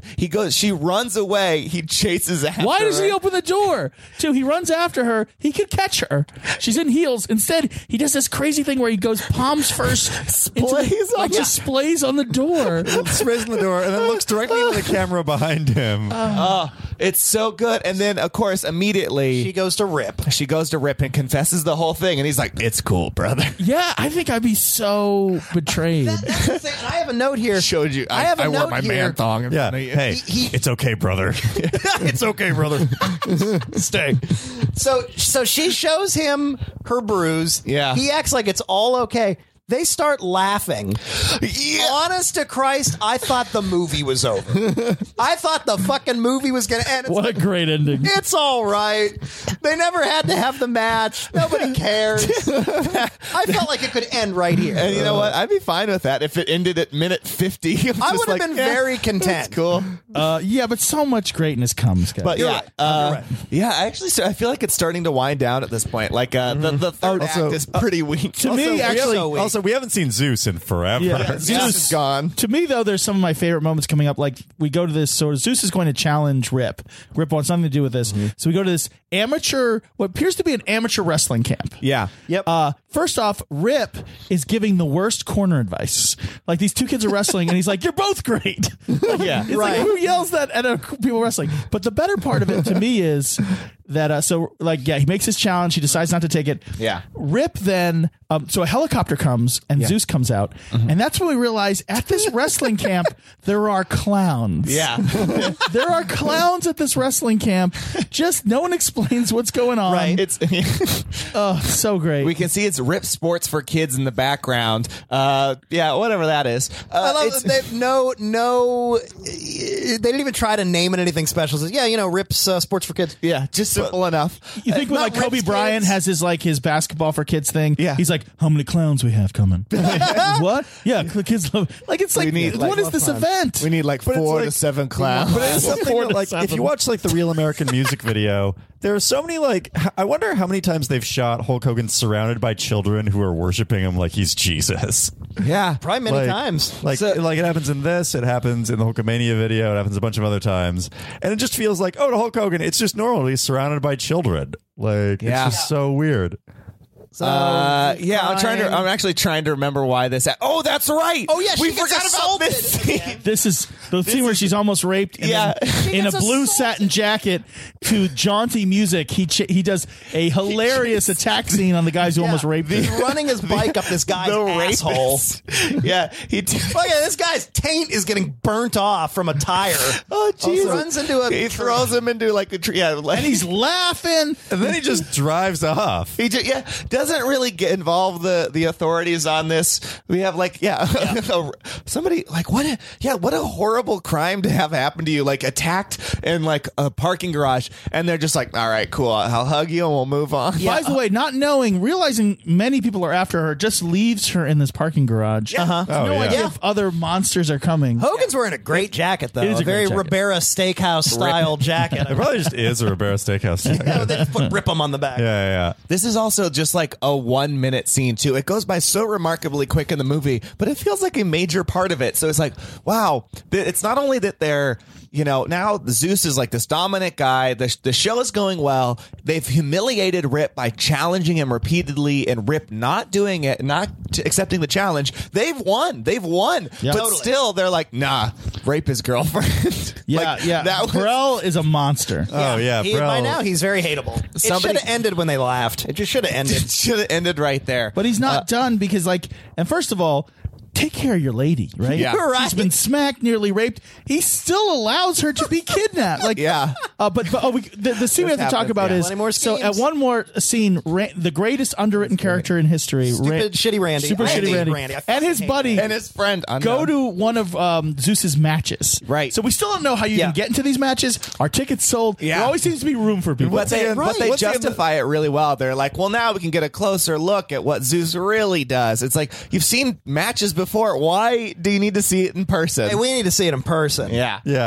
This whole part with Randy getting his ass kicked and also like being in the hospital. I mean, this is, by the way, Mark Pellegrino, Randy, who has worked a shit ton. Yeah. He's done great for himself, and he's doing his best. It's not his fault. No, he but is Randy's trying just I hate Randy. He's just a shitty, Randy's dumb, a weak bad little part. brother character. Yeah. Randy in the hospital. Yeah. I liked it when they dipped him in it looks like they dipped him in the same apparatus that they like put adamantium bones into Wolverine. Did you see that? He got like lowered into a tank slowly. I was like, what's happening in this? Honestly, I don't even think I saw that scene. I think at this point I was like tuning out. Yeah, there's Your definitely eyes are glazed over. You're half asleep. Yeah. I feel like there's a montage later on in the movie where Zeus is training and where like Rip is like rehabilitating Randy. Yeah. Instead of training, there is. Don't forget, while Zeus is training, he just has a close one shot of Burrell. Yeah. He always had his TV who's like, yo, you got to do this. Yeah. You're like, who trains His to only weird motivation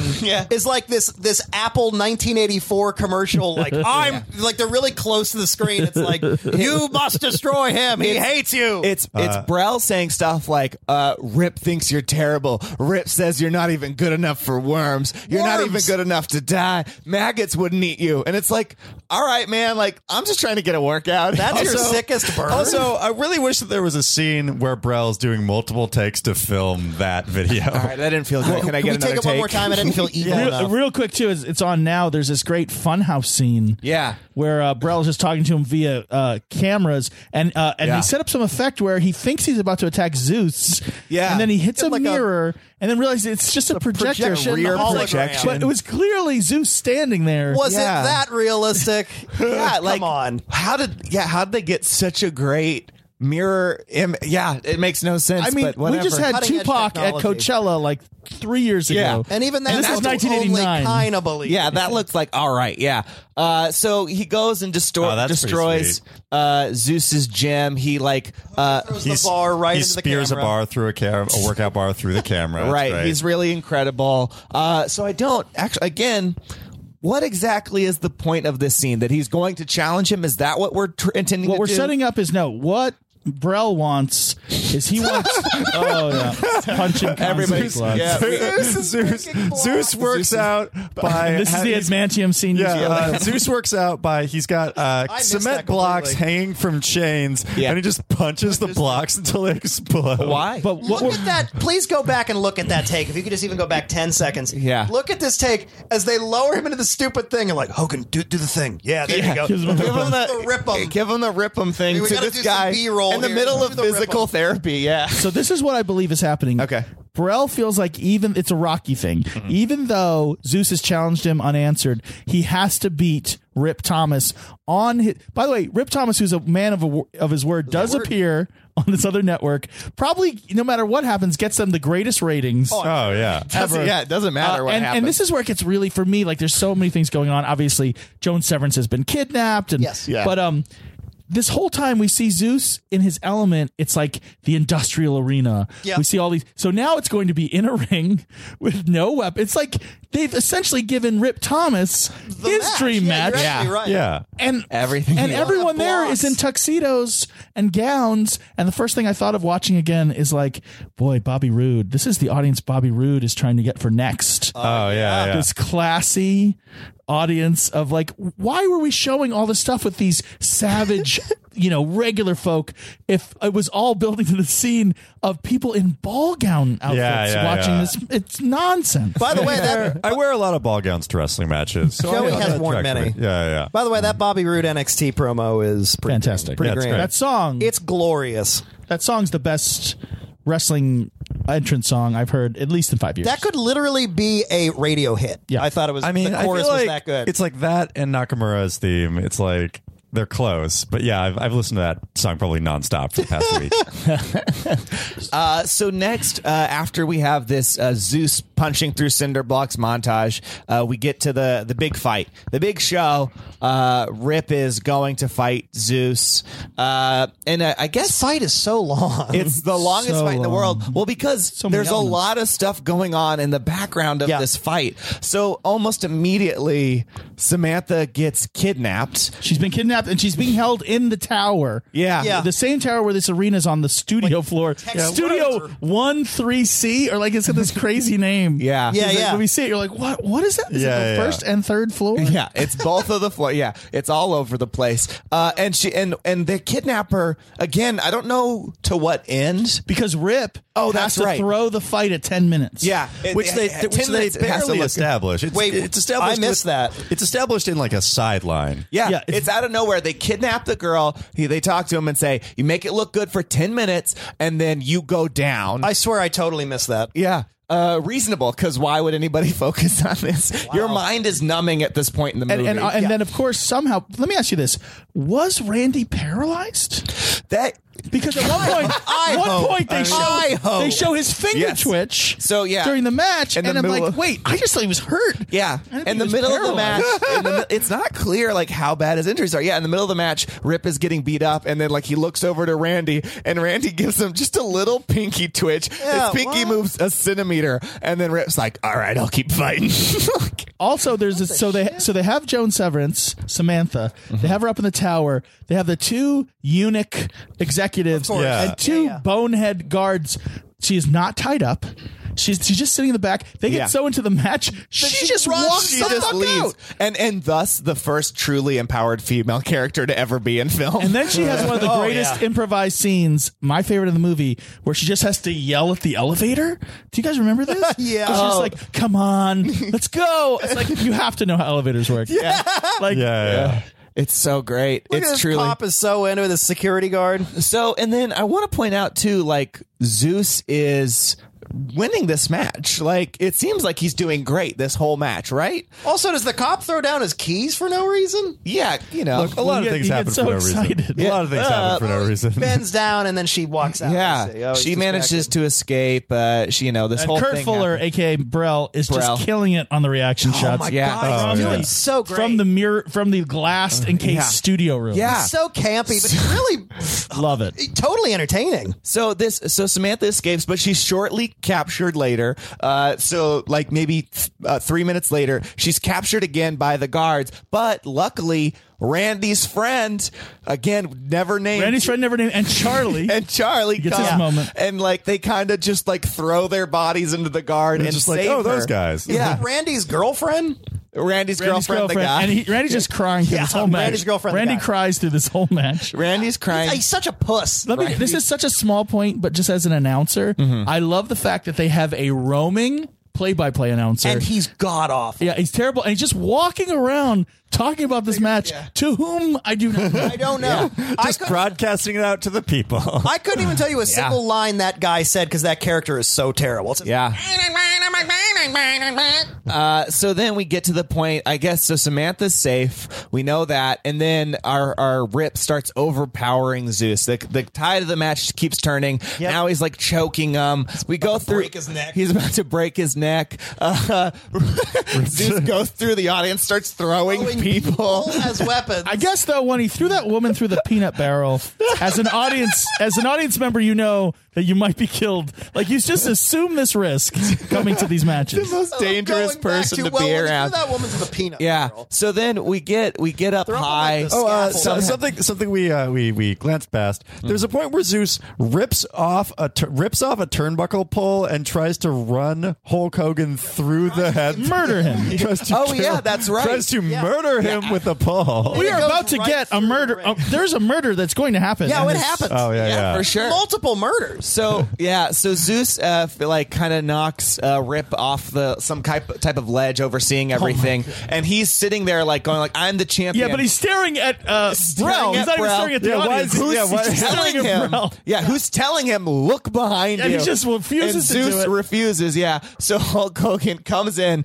He catches Zeus when he's not paying attention, and we get the great moment of Hulk Hogan beating him up, throwing him, and he goes over this like ledge, not that high. And Brel's so mad that he's ruining the TV ratings by ripping up the truck. Yeah, for some reason he's decided like I will destroy all my computer and equipment. even though it for makes this. no sense, he's killing it. Oh yeah, This he's is doing great. It's Oh, yeah. amazing. He's doing great. He's just acting his ass off. It's Yeah, great. we get this great moment where from like 12 feet up, Hulk Hogan knocks Zeus over this edge onto the ring. Through it. Which became a spot that happened quite a few times years later Yes, it has. in both WCW and WWE. Yeah. We did it a couple times. falling through the ring. Yeah, they would create a shit false happened with ring. Big So Show. yeah. this was the first time I'd ever seen it, though. Yeah. Oh, wow. So this really is like a trailblazer. Yeah. So he I love punches Zeus. He goes through the fucking ring. Yeah. Fuller's back there killing it. Yeah, Should be Fuller noted, freaking out Rip the whole Thomas's finisher in this movie, it's like a double axe handle To the face. Double axe handle to the face. That actually was Hulk Hogan's finisher in Japan. It was called the Axe Bomber. Yeah. Oh, yeah. It looks terrible. I don't know why he doesn't Yeah. hit him in the What? chest. It would look so much better. Seriously, how far is this fall? Like down, it's only maybe 10 feet, right? Yeah, we can yeah. agree Yeah. on that. But horizontal, it's like 40 feet. Yeah, It's no. just- Yeah. Sorry, the axe handle, just like Hulk Hogan's real finisher of the leg drop, kind of dumb. And Sorry, Dom. Zeus has blood dripping out of his Yeah, mouth when he Zeus lands. is Zeus is He's dead. Zeus is dead. Dead. So then Rip decides he's going to go after Brel, which Yeah, is in he's- this control room, throws a chair through the window. He's like, also snarling like wildly, like over the he top. would He's a kill him rabid anyway. dog. And the again. audience watched a man die, and they're probably going to see They're another still man cheering. die. And they're They're just cheering like, for him attacking Brel. Like They have no idea of their backstory. They don't know who Brel is. They just Brel think he's gets attacking to- a guy in a tuxedo. He gets to shout, "You jock ass," one more time before he gets electrocuted. yeah. And then he backs up into some video equipment and is electrocuted and dies. And the crowd cheers. And the First crowd- they go silent for a second. Yeah. A little blood comes out of Brel's mouth. You know, from being electrocuted. So you think the audience, and then all of a goes sudden, wild. right? You think they're human beings for a second, No. and then when Love Rip it. turns around, they go nuts. It seems to me these are all Rip. Randy's standing. What's Randy have to do It with was a this? small deal. It was a big deal that he could move his finger. He's standing now. Limp dick shit fuck Randy out there. oh, I love this. And let me say this too: didn't we all assume these tuxedo and ball gown men and women Yeah. were friends of the network? Yeah. That these were the fancy rich people? Yeah. That Guess someone they all like hated Brel. They just really hated They the guy. all hated him. Yeah, And then- they all wanted to watch him die. And then so two people die. Zeus dies. Brel dies. Randy's standing. He does a rip 'em. Yeah, we don't really see anything for Samantha. He does a rip 'em freeze frame. Credit. What the Masterpiece. That's the whole movie. Masterpiece. The best. It's the best. It's so. This is honestly in my top 5 best bad movies. You really? Yeah, it's fun. Yeah. I like it. oh my god. I just feel like it's, and even though we got, I think the crime is it's so good because we kind of burned through the late second and third act. Yeah. But actually, there's a ton of great stuff. There is some We're good so shit. exhausted because we have been assaulted with so much absurdity In the first act, You kind of have to watch this movie like in halves. Yeah, because that's how good it is. I feel like this is definitely a movie you could watch multiple times and pick up just new weird shit I'm you sure. didn't notice. You every know, time. audience members, I suggest you probably already watched this movie listening. I say you watch it one more time time, you listen one more time, and you'll still see we missed everything that's great about this. Yeah, if there's a thing that you could, if there was a thing that we missed, be sure and tweet us hashtag you missed it. You missed it. Hashtag you missed it. YA. You missed it. And we'll watch it again, I guess. We'll do a second episode of just this. But let me say this, and this kind of speaks to the theme of the podcast. Yeah. This to me is wrestling all the time. Like for you, the joy you're feeling right now, this was me watching wrestling as a kid, Right. and seeing Dusty Rhodes bring a gorilla in a cage to the ring, or the terrible gimmicks. I can remember when in the 80s they introduced, I can't remember what promotion, but it was these two guys in glitter bowler hats, glitter vests, glitter ties, and they're hairy chested. It was Beverly Brothers, right? Yeah. Well, anyway, they're presented as womanizers. And it's clearly the two most homoerotic. Yeah. And like, to me, the fact, it's just like this movie we talk about Vince McMahon and Hulk, sort of their version of reality. Right. Wrestling has always been fun to me because it's these carnies who are trying to design a reality to evoke responses from an audience. Right. And they're totally off. Oh, yeah. And it's very much like a copy of a copy of a copy. Yeah, I think it's called pataphysics. It's this idea of like, if you interpret, it's like going from French to English to German, that text would be nonsense. Yeah. And that's what kind of happens with wrestling to me. Yeah. And I did mention it up top. I didn't because I wanted to see how we felt here at the end of the movie and everything. I do find it very interesting, and also I don't know if it's good or bad for Steven, but I find it a very interesting choice that you thought, which I think is great, that the best representation of wrestling to give Steven, like, to show you why we love wrestling so much, here's a movie.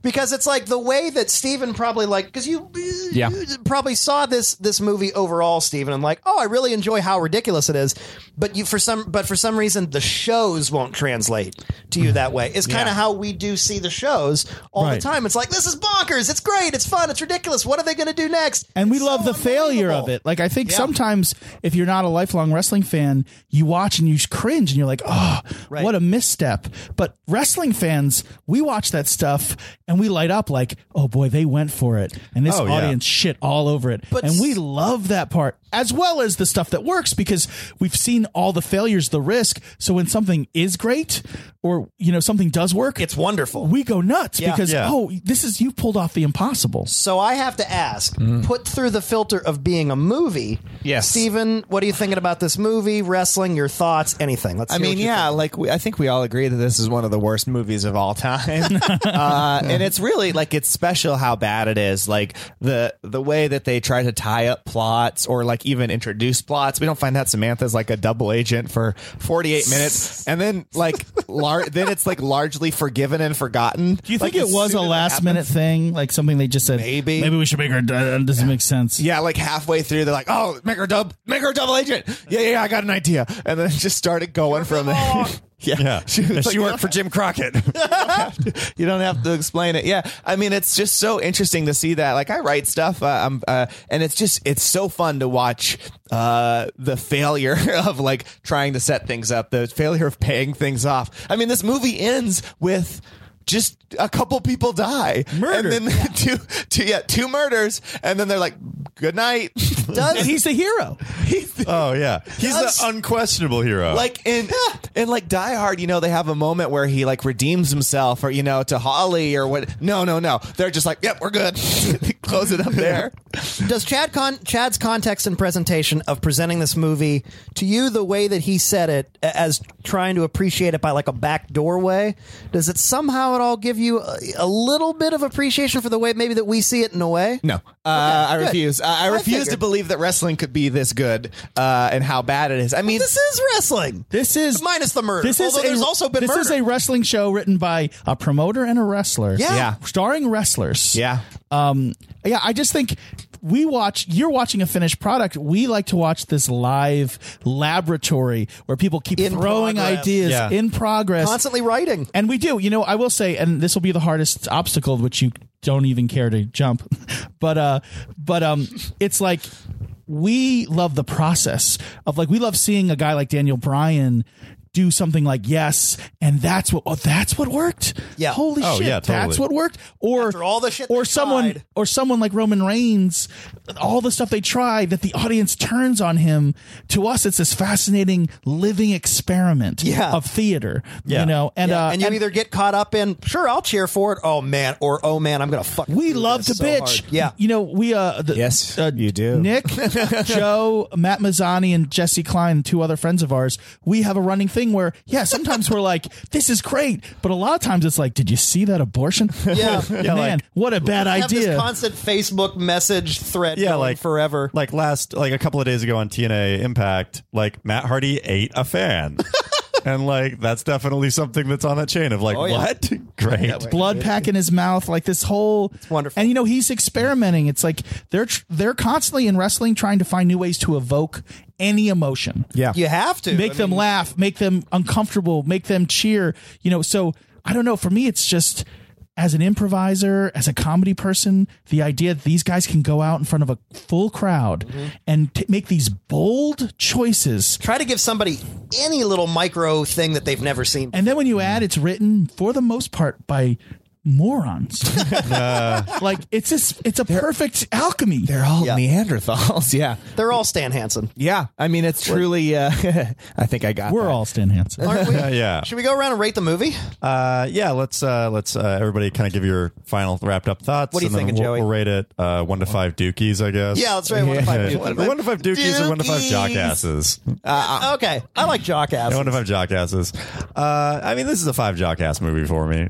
This is like basically like everything that Chad said. I love that it's just such a weird, distorted view of reality. Like, I think that the way that this movie probably came about is this was sort of like a peak of 80s Hulkamania. And I'm sure some studio executive was just like, okay, great. We would love to have Hulk Hogan star in a movie. Oh, Vince McMahon wants executive producer credit on it. Fine, go for it. A couple years after his Rocky. Yeah. So like, it feels like they were sort of given carte blanche to kind of do whatever they want. I guess similar to like, an example would be like the Justin Green and Kelly Clarkson movie, where it's just like, oh, this is a popular thing. From Justin to Kelly. I think so, where it's just like, oh, this is a popular thing. That's a top 10 bad movie too. It's so Should good. watch that, like, Steven. like this is popular. We're just gonna like try to use this movie as a means to tap into that popularity. So like it's just so fun to me that like they got the level of freedom to like make just this weird thing where like you could kick the inside of a limo and make it swerve or like. I want to point out, sorry, very quickly, this is not like this is an attempt to reboost Hulk at this point, as from what I understand, is like this is after Rocky 3's appearance in Rocky 3. Yeah. They're trying to be like, oh, he could have like a film career maybe. He could be The Rock. He could be The Rock. That's what they're attempting to do. Massively failed. Also, this was I not wouldn't say they failed. He starred in several movies after this. He actually did. Yeah. really. Yeah. What movies? Suburban Commando. Yeah, Mr. they were all Nanny. terrible. No, they were Okay. bad. But they were all. But like he was in Movies. he was in like 3 Ninjas 3, I think. 3.5 Ninjas. Yeah. Oh, fun. Well, and then Like, he had, also like a nice little. He starred in Thunder in Paradise, which was a long-running show on TNA. Where TNT? TNT or Or something like that. TBS. And like that definitely I'm sure came from like executives showing like somebody showing executives this movie of like, oh, see, he can carry a movie. absolutely not. not And as the good other as his thing brother too, Paul, but- this is not a studio picture. This was produced independently and then distributed by New Line. This was not like no studio was like, we're making this. Yeah, This so is the produced WWF totally. made it. Yeah, the WWF made it. Like that's But it was still in conjunction with a production company. I don't think Yeah. it was. If you look at it, it's like it wasn't 100% indie produced. There was like some. If you, I'm telling you, I'm pretty confident it was. It was under Shane Distribution Company. Yeah, as Shane Distribution. I believe that's Shane McMahon. Well, no, it's not Shane McMahon. He was too I'm young. pretty sure it He was is. too young. I'm pretty sure. But it does relink to Yes. WWE Studios. It does make sense though if like a 12-year-old executive greenlit all this. Yeah, that's fair. Yeah. see Hulk Hogan in the movie. Yeah, that is the boss. Yeah, that is produced by or the McMahons. Whatever, it doesn't matter. All right, fine. but yeah, I give this 5 jockasses. 5 jockasses. Nick, what do you give this? Well, I gotta say, I'm surprised that this movie eluded me this long. I'm glad you brought it in because I enjoyed the ever living hell out of it. It's bad, but it's fun, and I gotta say, I think it lived up to the hype. It's been built up all these years as being really terrible. I had seen the Dookie scene many times. I had a blast watching it. I'm going to give it a 5. Wow, that's And something that 10 I for think was 10 really jackasses. we talked about the music a little earlier. Jim Johnston, the guy who created all the WWE's entrance music, he scored this movie, and Yes, that's he did. insane to me. Yeah. Like And I love- he wrote the theme to it. It's just a guy who just writes entrance music. Should we scored this A whole music movie? legend. Should we cut in the No Holds Barred theme right now? Actually, yes. Although, if you can find the song online where they have the fight in the diner to the bluesy song, and the first line of the song is "I got ketchup on my boot" or something like that, cut that in. Although, if we can only find the theme, here is one of those songs. I got ketchup on my blue jeans that just burned my hand. Lord, it's hard to be a bachelor man. I got girls that can cook, I got girls that can clean, I got girls that can do anything in between. I gotta get ready, make everything right, 'cause all my rowdy friends are coming over tonight. All right, great. So that's a little bit of that. That Yep. really derailed this review section. I don't care. I want it. All right, Chad, why don't you rate this 1 to 5 jackasses? This is an easy one for me, guys. Yeah. There isn't one tonally honest moment in this movie. There isn't even one by accident scene that plays in any sense of reality as I know it. Yeah, I think there's zero honesty. Think about just trying to do that in art to create something so absurd, So bad. that nothing rings true, even for a heartbeat. So, I mean, this is a no-brainer 5 jockasses for me. Wow. Oh yeah. Oh, wow. We got 15 jockasses, Steven. We got 15 jockasses. You gonna give it 5 jockasses? All right, or let are you me a jockass? Let me get on this. Okay, so yeah, this movie is a massive failure in all regards. But that being said, man, I enjoyed it because I kept on going. Are you fucking serious? This is insane. How is this still happening? It did give me a lot of pleasure. Now, what are we rating it on? Is it the quality of the cinema? It's just is it the quality of the film? entertainment. That's how you feel, man. I mean, that's like a 0, right? But that would be Dookies. That's Dookies. dookies. That'd be That's dookies. a big for old sure. dookie. That's a big old dookie. 0 dookies. But if we're rating it on, I guess the joy I got out of it, knowing that I would get to talk with you guys about it and say negative things about this horrible, horrible film, man, it is a super high rating. And in that regard, I'd give it a 5 jockass. Perfect 20. Is this the first 20 we've ever had for anything? Probably. I think that There's really no way to know, but Yeah. probably. Wow. No, there's no way to know except that we should know, but who cares? Yeah. Yeah. Wow. I like there's no way to know, even though there's clearly a record. Yeah, there's Everything's been recorded and people have listened to That's it. why we're looking for an intern. We should probably mention that again. We're still looking for an intern. Their whole job is just to calculate our match scores and then email them to us. We just want it. We just Also, want this- eventually get Stone Cold Steve Austin in the closet. Yeah. That would be a Yeah, long-term yeah. goal. If you Yeah, can yeah. plant Stone And Cold that's in the not closet. a euphemism. We want to actually put him in Steven's closet. Yeah, I agree. Okay, I guess moving on. This next segment isn't about our dads and it has nothing to do with money, but we're still calling it Cheap Pops. All right. So we received a tweet from one of our fans, at Big Boss Fan, tweeted at us recently to say, listening to this week's episode, next month in London, they're doing Vader versus Will Ospreay. And then he followed it up with, just got to the bit where you say this was taped weeks ago. You might already know. Yeah. So at this point, I'm seeing this months after he tweeted it. Now Yeah, it's yeah. like, and this is going to be Thanks for released your in like running a thoughts. month. too. Oh yeah, this is going to be released well after this match even happens. Yeah, it's like the pre-tape call-in show. Hey, but still, thanks for Yeah, at Big Boss Fan, thanks for tweeting that at us. We'll probably do Vader versus Will Ospreay at some point. We watched yeah. Vader versus Ricochet for the Shane Hartline episode a couple of episodes ago. And Did it you was get to see very it, Chad? The flippy shit? Wait, you mean Osprey versus Ricochet? good. Ospreay versus Ricochet. We watched that, but wait, I'm not sure if you knew. Okay, I'm not sure if you know about this. Then Did you see so, the match? So Yeah, this is the Superman match. The flippy shit. Yeah. So Big Van Vader, he got into a Twitter feud with Will Ospreay. He basically came out and said like this match is ruining the business. It's like you're not even fighting. No selling. Yeah, no selling, All etc., etc., acrobatics. etc. Him and Will Ospreay started to get into like a Twitter feud about it. Will Ospreay started doing the Vader bomb in his matches and then having the guy kick out at a 1 count. Yeah. What? And Serious? and like Vader like really just started like saying like I'm gonna kick your ass, you little punk. And then like So they booked a match and then out like of it. over personal message they like there was a point where they just flipped it into an angle, and now they're having an actual match in London. That is platinum Carney behavior. Oh, yeah. Right? No matter what happens to you in life, I don't care if someone's stolen your wife. Yeah. Eventually, there's this little voice going, "Can we make money off?" Oh yeah. Like, so Will Ospreay, like crazy flippy shit wrestler, is having a match with 65-year-old Vader, and I'm so excited. It's coming up soon. I bet I'm the place very goes excited. crazy. I bet the energy is electric. Oh, no doubt. Oh, yeah. He could be 90 years old. The story's so good. Yeah. Oh yeah, Will Ospreay.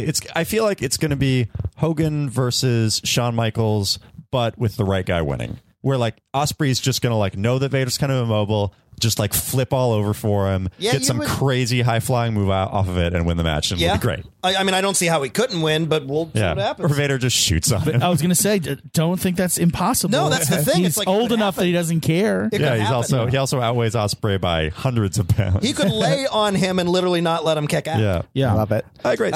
So yeah, shoot us an email if you have any thoughts or questions or requests. Thank you so much, Big Boss fan. Yeah, if you're a wrestling fan, you have questions for Steven, or if you're not a wrestling fan and you have questions for Nick and I, shoot us an email. You should love wrestling at gmail.com, or send us a tweet at YSLW Podcast. I want to point out that apparently we still have like 4 emails that are newer than this tweet that you guys have not got to. I've still And never logged into the email One account. day you're going to check it out, and I can't wait till you do. I'm very inconsistent in checking the email never account logged and the in. Twitter. But if you keep tweeting at us, we do see it and Yeah, try to I won't sneak say it it. in And there. months later, we'll talk about it. Yeah, yeah. I will It's not talk outdated. about it. I haven't seen it. Yeah. So, Chad, thank you so much for coming on the show. Where can audience find you online? What should we want to plug? What do you want to share? What with I the would world? like to plug is that I run for folks in Los Angeles, I run a number of shows, one of which being Catsby at the Clubhouse. If you look up Jetzo, JETZO Improv on Facebook, like that page, and you can come see the kind of comedy we create. And and I'm sorry, I'm barely plugging. I'm still shaking a little bit from the joy of just ripping this movie apart. Yeah, you're I truly mean, losing if a I was you, little I'd still be shaking from the joy of having Hulk Hogan say, like, "It's okay, brother." That's the most safe and comforted you've that's ever 19 felt in your years whole ago. life. So you can find me on Twitter at JoeyTainment. Guys, you can always find me on Twitter and Instagram at Nick Gligor, Gligor. And you can find me all across the internet at Pearlstein. Great. Yeah. Thank you so much for listening, Chad. Thanks for coming in. My pleasure. Chad, this was a great episode. Thank you very much for bringing all the WCW stories. Thank you Yeah. for showing this movie. We will, I'm sure, have you back. We'll We definitely need to have you have back. just like a Chad Damiani Tales episode where we just That'd hear be fun. stories. I love Honestly, that. yeah, this episode Yeah. was so jam-packed. Yeah. It's like, Yeah, oh my it was God. good. Yeah. So I Thanks for guess, coming in, dude. So, Steven, do you love wrestling? Absolutely not. No. No holds barred. No holds barred. No holds barred. This has been a Boardwalk Audio podcast. For more information and